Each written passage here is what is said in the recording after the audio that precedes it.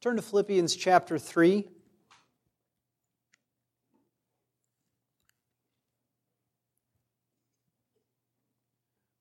Once again, we're going to be reading verses 7 through 21.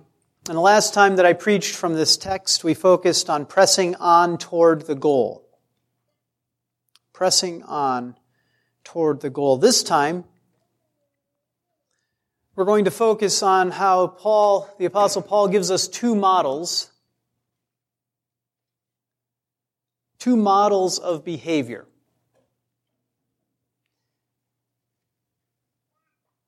One model is a good model, and one model is, what do you think, kids? A bad model, exactly. One model is good and one model is bad, and it is helpful that we have both sides of that to look at, to compare, to think about, to see which one we're following.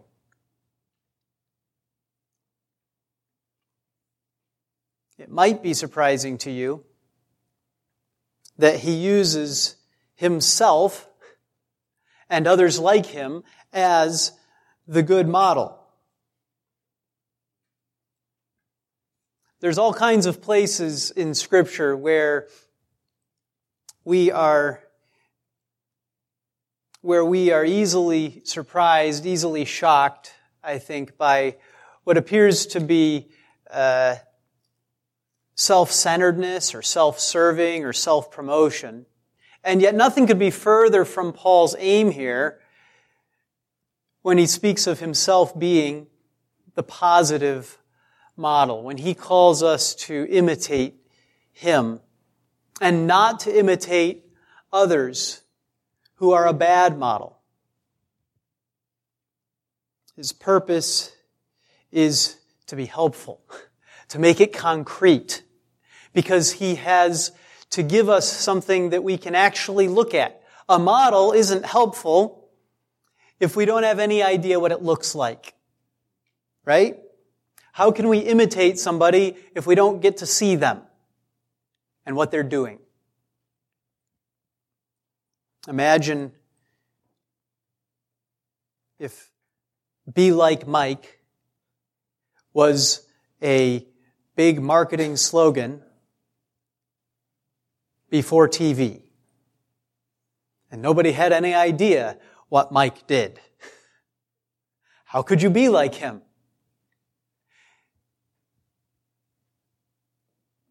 The people in Philippi knew Paul.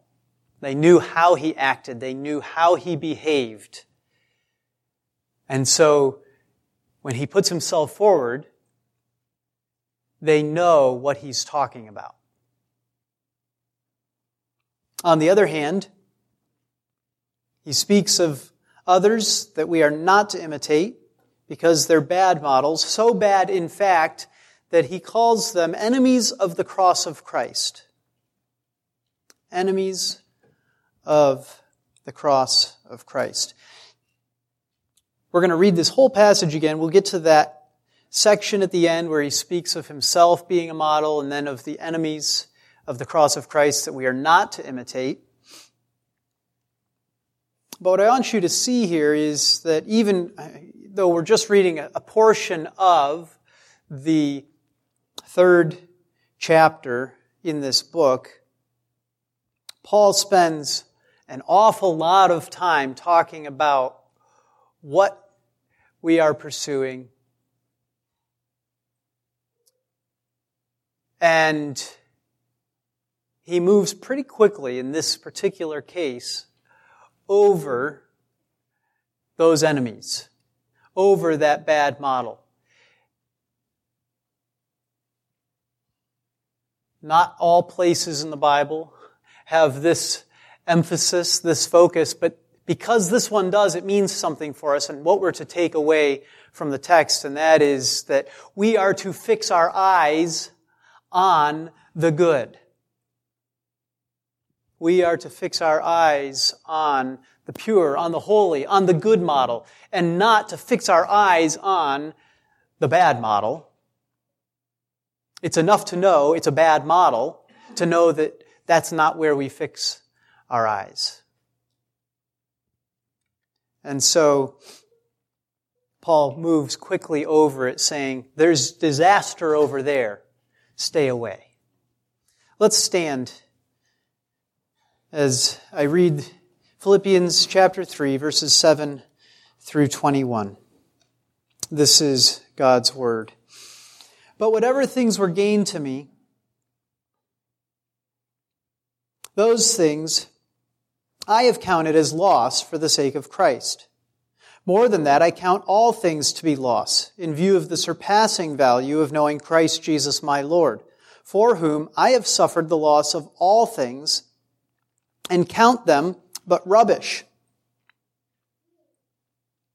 so that I may gain Christ, and may be found in him, not having a righteousness of my own derived from the law, but that which is through faith in Christ, the righteousness which comes from God on the basis of faith, that I may know him and the power of his resurrection and the fellowship of his sufferings, being conformed to his death, in order that I may attain to the resurrection from the dead. Not that I have already obtained it, or have already become perfect, but I press on so that I may lay hold of that for which also I was laid hold of by Christ Jesus. Brethren, I do not regard myself as having laid hold of it yet, but one thing I do, forgetting what lies behind and reaching forward to what lies ahead, I press on toward the goal, for the prize of the upward call of God in Christ Jesus. Let us therefore, as many as are perfect, have this attitude. And if in anything you have a different attitude, God will reveal that also to you. However, let us keep living by that same standard to which we have attained.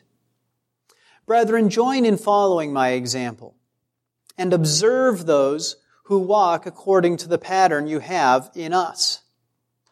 For many walk, of whom I often told you, and now tell you even weeping, that they are enemies of the cross of Christ, whose end is destruction, whose God is their appetite, and whose glory is in their shame, who set their minds on earthly things.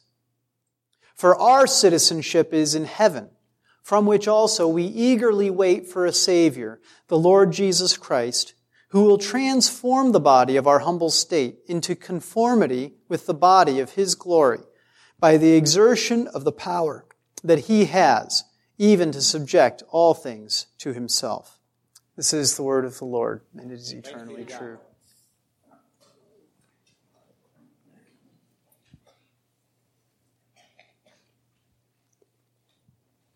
When we read that certain men are enemies of the cross,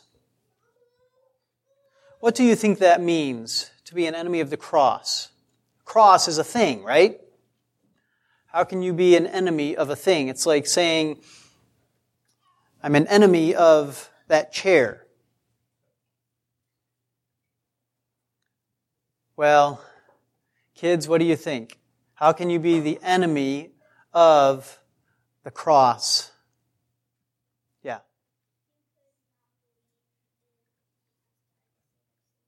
That's right. Not believing in Jesus dying for our sins. And where did he die? On the cross, exactly. And so when Paul uses the cross here, he uses it as an abbreviation. Kids, do you know what abbreviation means? Yeah, Liam. To shorten something, yeah. So when he uses the word cross, he's using it as a shorthand, as an abbreviation for the whole doctrine, for the whole teaching of the gospel. When he says that they're enemies of the cross of Christ, what he means is that they do not believe the gospel, that they are enemies of Jesus Christ, and that they have rejected God, ultimately. Now, this has implications for us if we are children of God and there are enemies of the cross of Christ, it means that they are actually enemies of us. Because we are His people and the sheep of His pasture. And so if you think of Satan being an enemy of God, you realize that the way that Satan fights against God is by fighting against God's people, by trying to harm God's children. And so this ought to be a deep warning to us when it says that they are enemies of the cross of Jesus Christ. We ought to have our ears perk up. We ought to be alert. We ought to recognize that that has real consequences for us.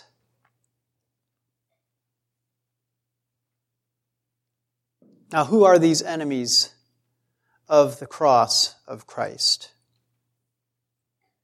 Well, when you go back earlier into the book of Philippians, and when you look elsewhere at Paul's writings, and you see the context of the church in Philippi and what was happening in the early church, you begin to get a picture of what is going on. You remember that earlier in the book we read of certain men who were preaching the gospel not out of love, but out of what?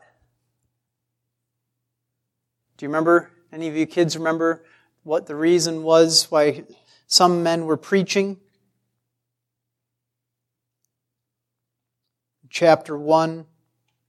Some, to be sure, are preaching Christ even from envy and strife, but some also from goodwill. The latter do it out of love, knowing that I am appointed for the defense of the gospel. The former proclaim Christ out of selfish ambition, rather than from pure motives, thinking to cause me distress in my imprisonment. So,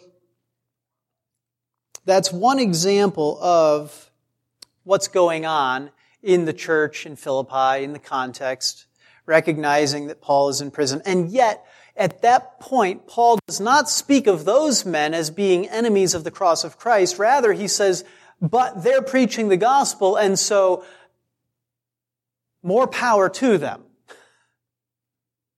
I don't count them enemies, even though they are seeing me as an enemy, even though they are trying to hurt me. Insofar as they preach the gospel, that's great. But here, he transitions to a different group, saying that there are some who are actually enemies of the cross of Christ. Well, the first description that we have in this passage of them says that they care not about heavenly things and only care about earthly things. They care not about heavenly things, but only earthly things.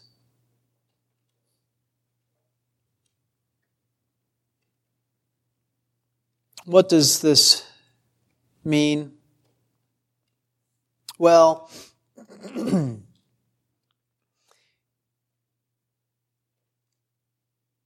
what we have to realize is that Paul is not speaking simply of non-Christians or atheists or people who say, I hate God, I reject His gospel, I reject the cross. Okay?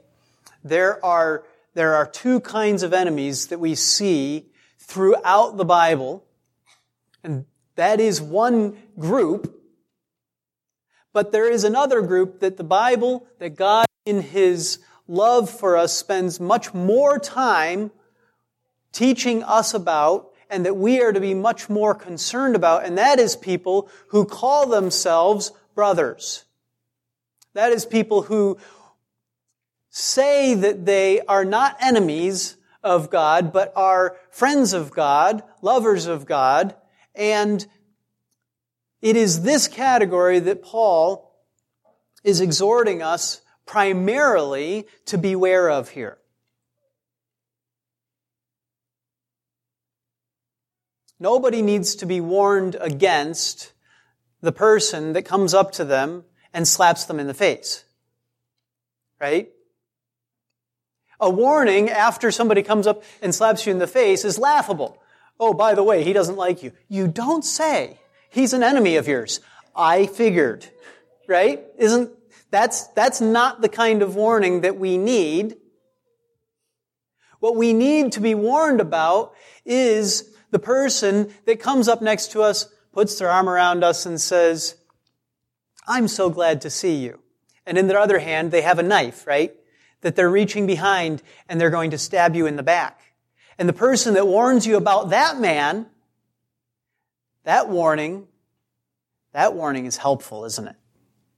That's the kind of warning that Paul is giving here to the Philippians. And he's giving us the signs that we can look for so that we know what their behavior is like, so that we can know how to be warned against them, so that we can distinguish who we're supposed to be looking at and following, modeling our behavior on.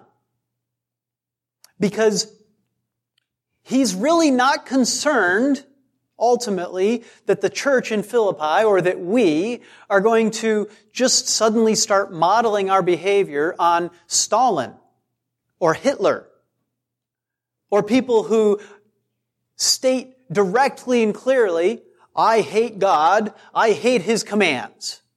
Right? That's not really a great temptation to God's people. That's not really a great danger. And yet, we are given a warning and told that there are men who are in that same category, actually, enemies of the cross of Christ, and yet that we have to beware of them, that we have to be careful not to be modeling our behavior on, and that we have to be able to distinguish and look and see which is which. Who are we supposed to be following? Who are we supposed to be modeling our behavior after?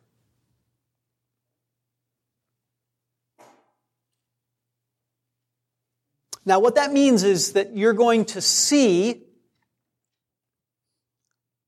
people who claim to be Christians, who you have to say, I will not model my behavior on them because they are enemies of the cross of Jesus Christ. And that is a hard thing for us to be willing to say. That is a hard judgment for us to make.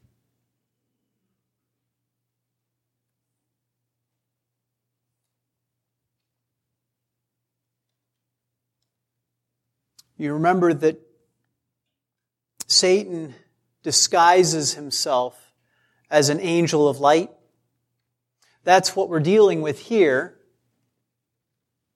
We're dealing with the sneaky side, the lying side, the trickery of the enemy.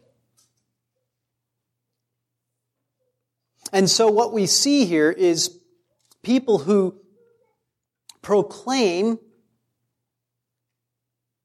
parts of true doctrine.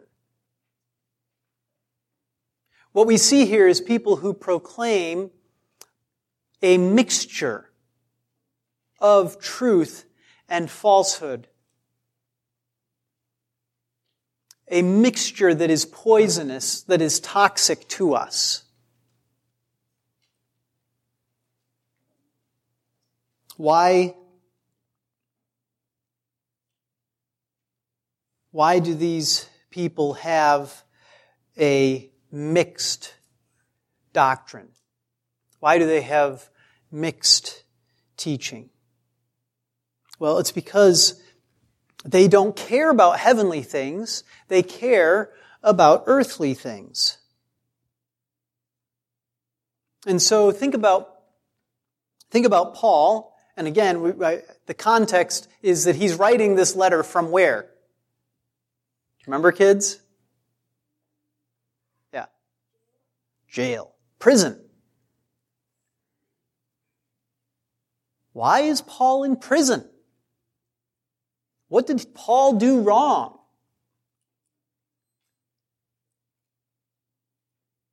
Well, he didn't do anything wrong, right? He was preaching the gospel, and that is what caused him to be arrested. But think about what you could maybe do to follow in Paul's footsteps, but without getting thrown into jail. Now that, you see, but without getting thrown into jail, what is that? That is focusing on, thinking about earthly things rather than heavenly things, isn't it?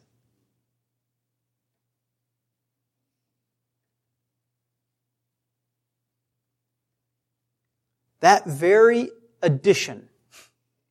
How can I follow after Paul, but without facing any of the trouble that he faced? How can I follow after Paul, but can I do it better so that I don't suffer the way that Paul did? Now, why would I say follow after Paul? Well, because all of these men who claim to be Christians are saying they're followers after Jesus Christ. An even higher model than the Apostle Paul. So we could do the same thing. We could say, how can I be a follower after Jesus Christ, but without suffering? And of course, we're told by the Apostle Paul and by Christ himself that that's impossible. All who desire to live godly in Christ Jesus will be persecuted, right? Or, as Jesus says, the servant is not greater than the master. If they hated me, they will hate you too. But if your mind is fixed on the earthly things, that sounds pretty bad, doesn't it? If your concern is that you could fill your own appetite,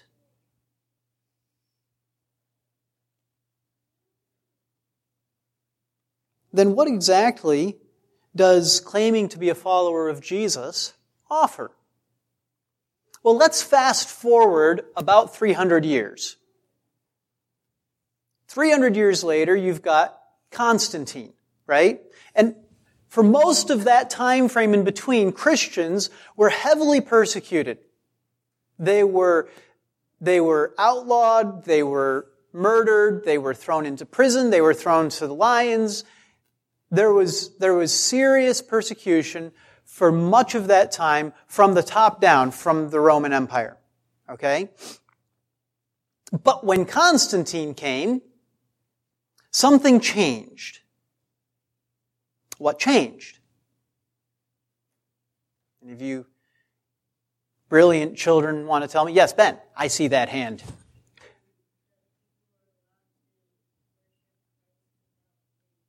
That's right. People were allowed to worship Christ without being persecuted. As a matter of fact, he went further than that. What did he do? Yeah? He made it legal, but he went further than that. That's what Ben said. He actually made it the official religion. And suddenly, vast numbers of government flunkies were Christians. Why? Flunkies is a technical term, right? For all those middle management layers that have to exist in an empire the size of Rome. What changed? What changed was they saw some benefit to being able to say, I am a Christian.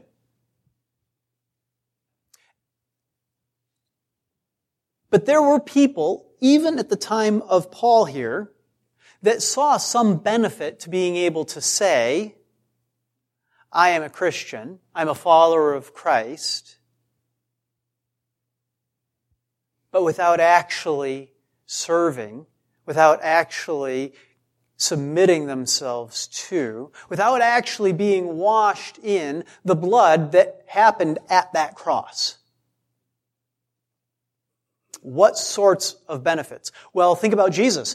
Everywhere Jesus went and began to teach, crowds and crowds of people. So if you just want some attention, and an awful lot of people just live for having their ego stroked by getting attention, okay, that's an easy way to get attention.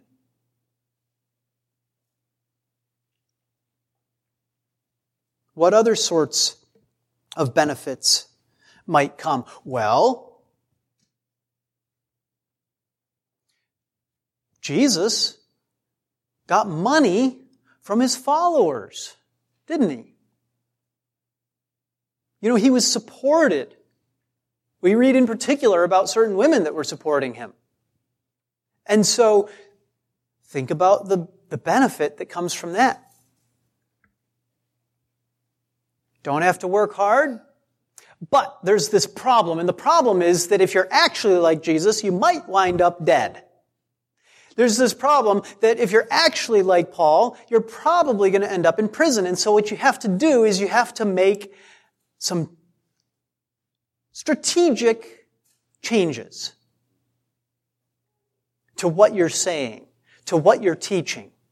And it turns out that to make those strategic changes requires you to be categorized as an enemy of the cross of Christ, according to Paul. And it is for this reason that he even weeps as he thinks of this group.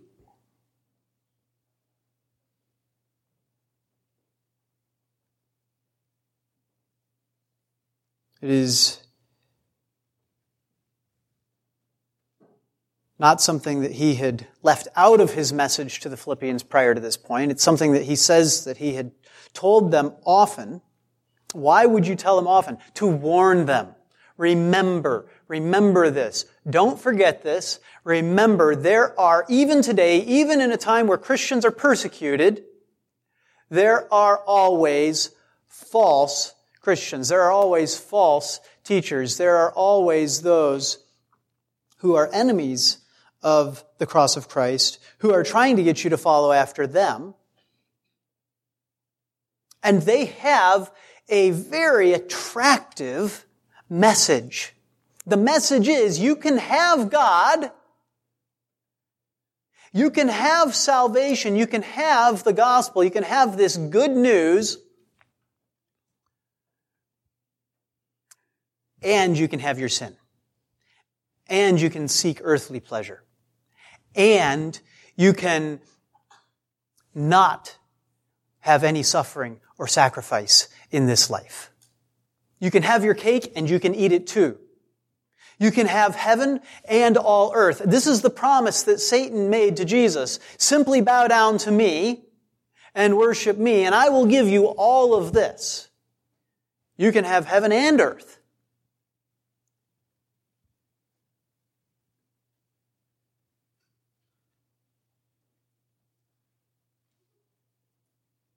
You can have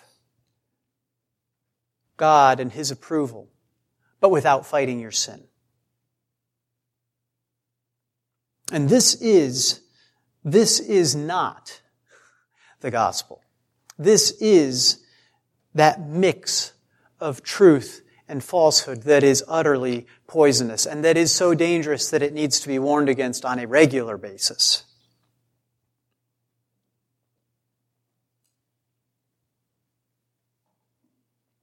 It is no wonder that Paul tells them, even weeping, they are enemies of the cross of Christ. Why? Why does he weep? He weeps for their own deluded, misled, misguided, false belief.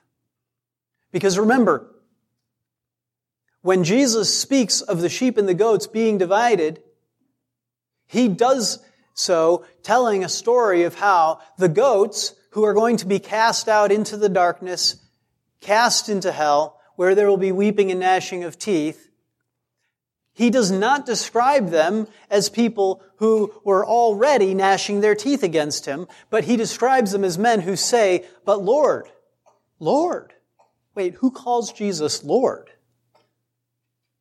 People who claim that he is their Lord. "But Lord, did we not cast out demons in your name?" In other words, they have no knowledge of Jesus Christ, and yet they think they do. And so, yes, there is much to be sad about. And the warning that Paul gives against these men is to not be like them. To not be like them.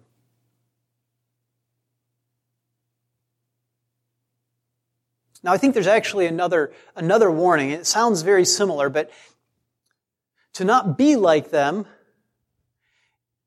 is a little bit different than not to imitate them. What do I mean by that? Well, to be like them is to be walking towards destruction, right? They are enemies of the cross of Christ. And so as they walk, they are walking towards destruction rather than toward the resurrection from the dead, rather than gaining Christ, rather than being found in Christ, rather than having righteousness from God by faith. And these are all of the things that we read earlier in the passage that he describes as what it means to be pressing on towards the upward calling, right? And you see at that point, again, like I said at the beginning, how much time he spends describing that right path.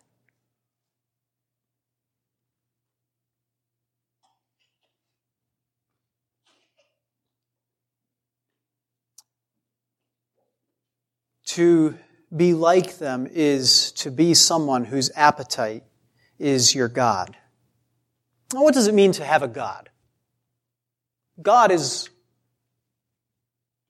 a word that we use a lot, right? At church, at least. But if you have a God, what does it mean to have a God? I had somebody ask me a number of weeks ago, what exactly does idolatry mean? Kind of surprising sometimes how difficult it is to answer those basic questions. What does it mean to have a God? What does idolatry mean? They're connected. That's why I bring up that second word, because to have a God is to have a greater, higher being that you serve. Means that there is something that controls you, something that you are ruled by, something that you serve. And of course, if that God is not the one true God, then it is an idol, and as you give yourself in service to it, that is idolatry. So anything that you serve, anything that you are devoted to, anything that you are controlled by and ruled by that isn't God is a false God. And it ends up being idolatry. In this case, he says that their appetite is their God. Now, that makes, as soon as you realize what a God is, it's very easy to see how appetite can be your God, isn't it? Because it's really hard to stop eating when you still have an appetite. Right? You see, when we're hungry, we get food and we eat it until we're not hungry.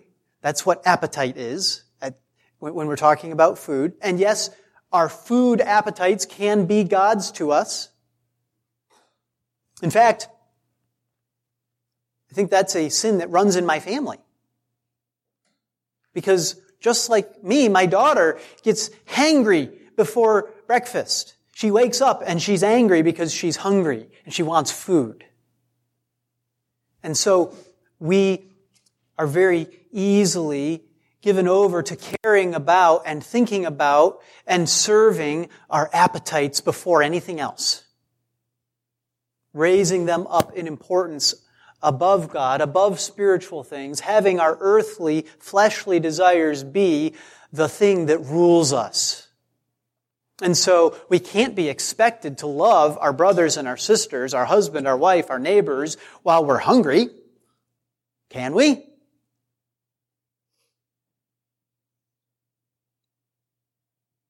Now, that is only one sort of appetite that we have. We have many appetites in this life. Appetite for relationship, appetite for affirmation, for approval. We have appetites for power. We have appetites for money. We have appetites for sex, for glory. When you think of the things that even the world recognizes as the dangers that come from men who get powerful, what you realize is that it's their appetites that they serve that are so destructive. In other words, that idolatry leads to destruction, to death.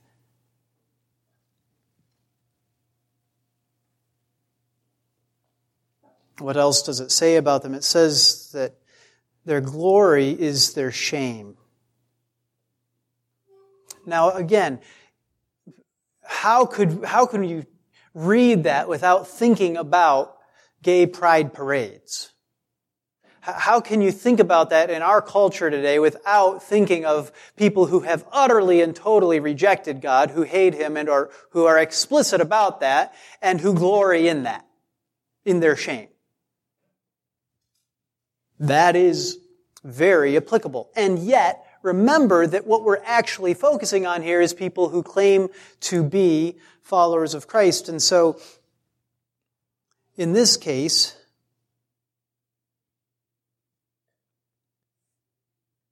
it's probably a better comparison to think about the church in Corinth that was glorying, it was very proud of how tolerant they were of sin in their midst. A sexual sin, a terrible sexual sin at that. You see the danger there. The church in Corinth is beginning to be like these men. Right? Now, Paul doesn't say anyone who does that is an enemy of the cross of Christ. The church at Corinth is, Beelzebub. He sees that Christians can fall into these sins, and his very point with the Philippians, just like for us, is that we would be warned against falling into that. That we would see the places where we do fall into it.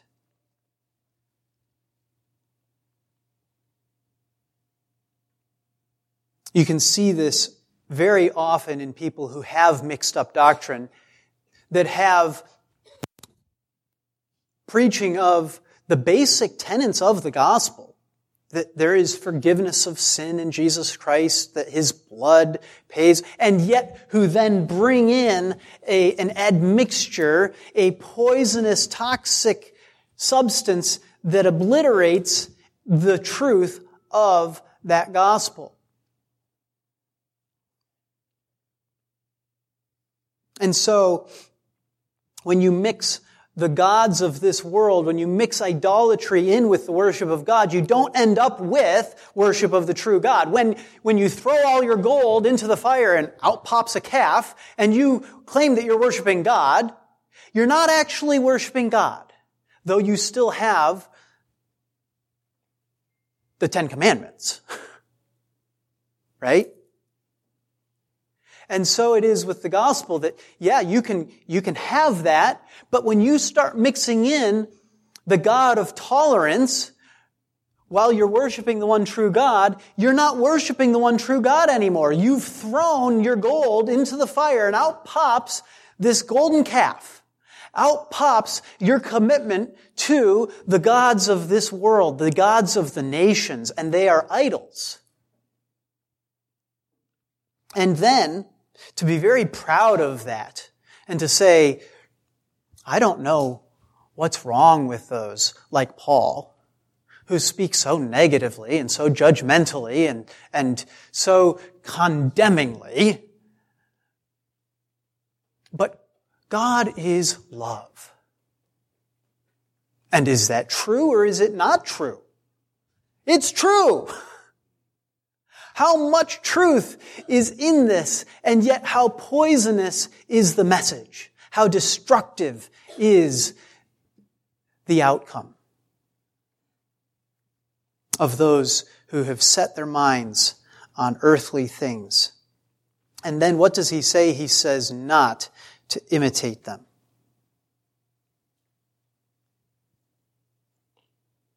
Now, I've gotten done describing not being like them, but I want you to recognize that there is a path of beginning to imitate them that is not exactly the same as being like them. Or maybe it's just earlier in the path. But regardless, I want you to see that if you are going to imitate Paul, who has described throwing himself wholeheartedly with all of his energy and all of his time and with a dedicated commitment into what? Pursuing the prize. Running after Jesus Christ. If you're going to be an imitator of him, that means that you are not going to be like an awful lot of other people. Because there are a lot of people who are enemies of the cross of Christ. There are a lot of people whose end is destruction, whose God is their appetite, whose glory is in their shame, who have set their minds on earthly things. And if you just do what everybody else does, guess what? You're imitating the wrong people. You have to pick your role models carefully. And if you don't have a role model, if you don't have an intention of trying to figure out what Paul was like and how he extends it, of course, because Paul isn't alive today, right? What he actually says is, join in following my example and observe those who walk according to the pattern you have in us. So he says to you all, you should find the people and observe them who are walking according to the model that Paul lays out. Observe them, and what? Then be like them.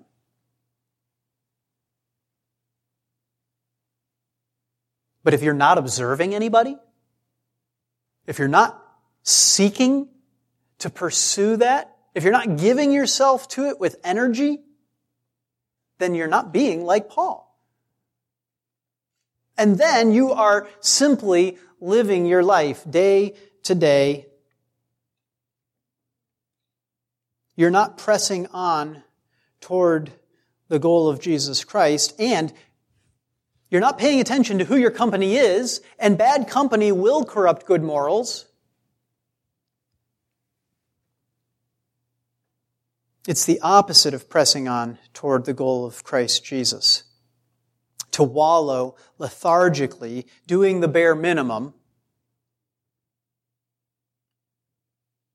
always more aware of what your earthly appetites are than of what you're doing to seek Jesus Christ and His glory.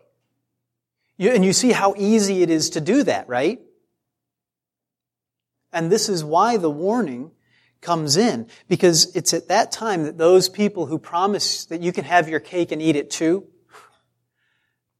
becomes tempting, very, very tempting. Because you look at your life, you have somebody like Paul thrust in front of your face, and you look and you compare and you begin to see what it would cost you, what it's going to take, how much work it's going to be for you to be like him.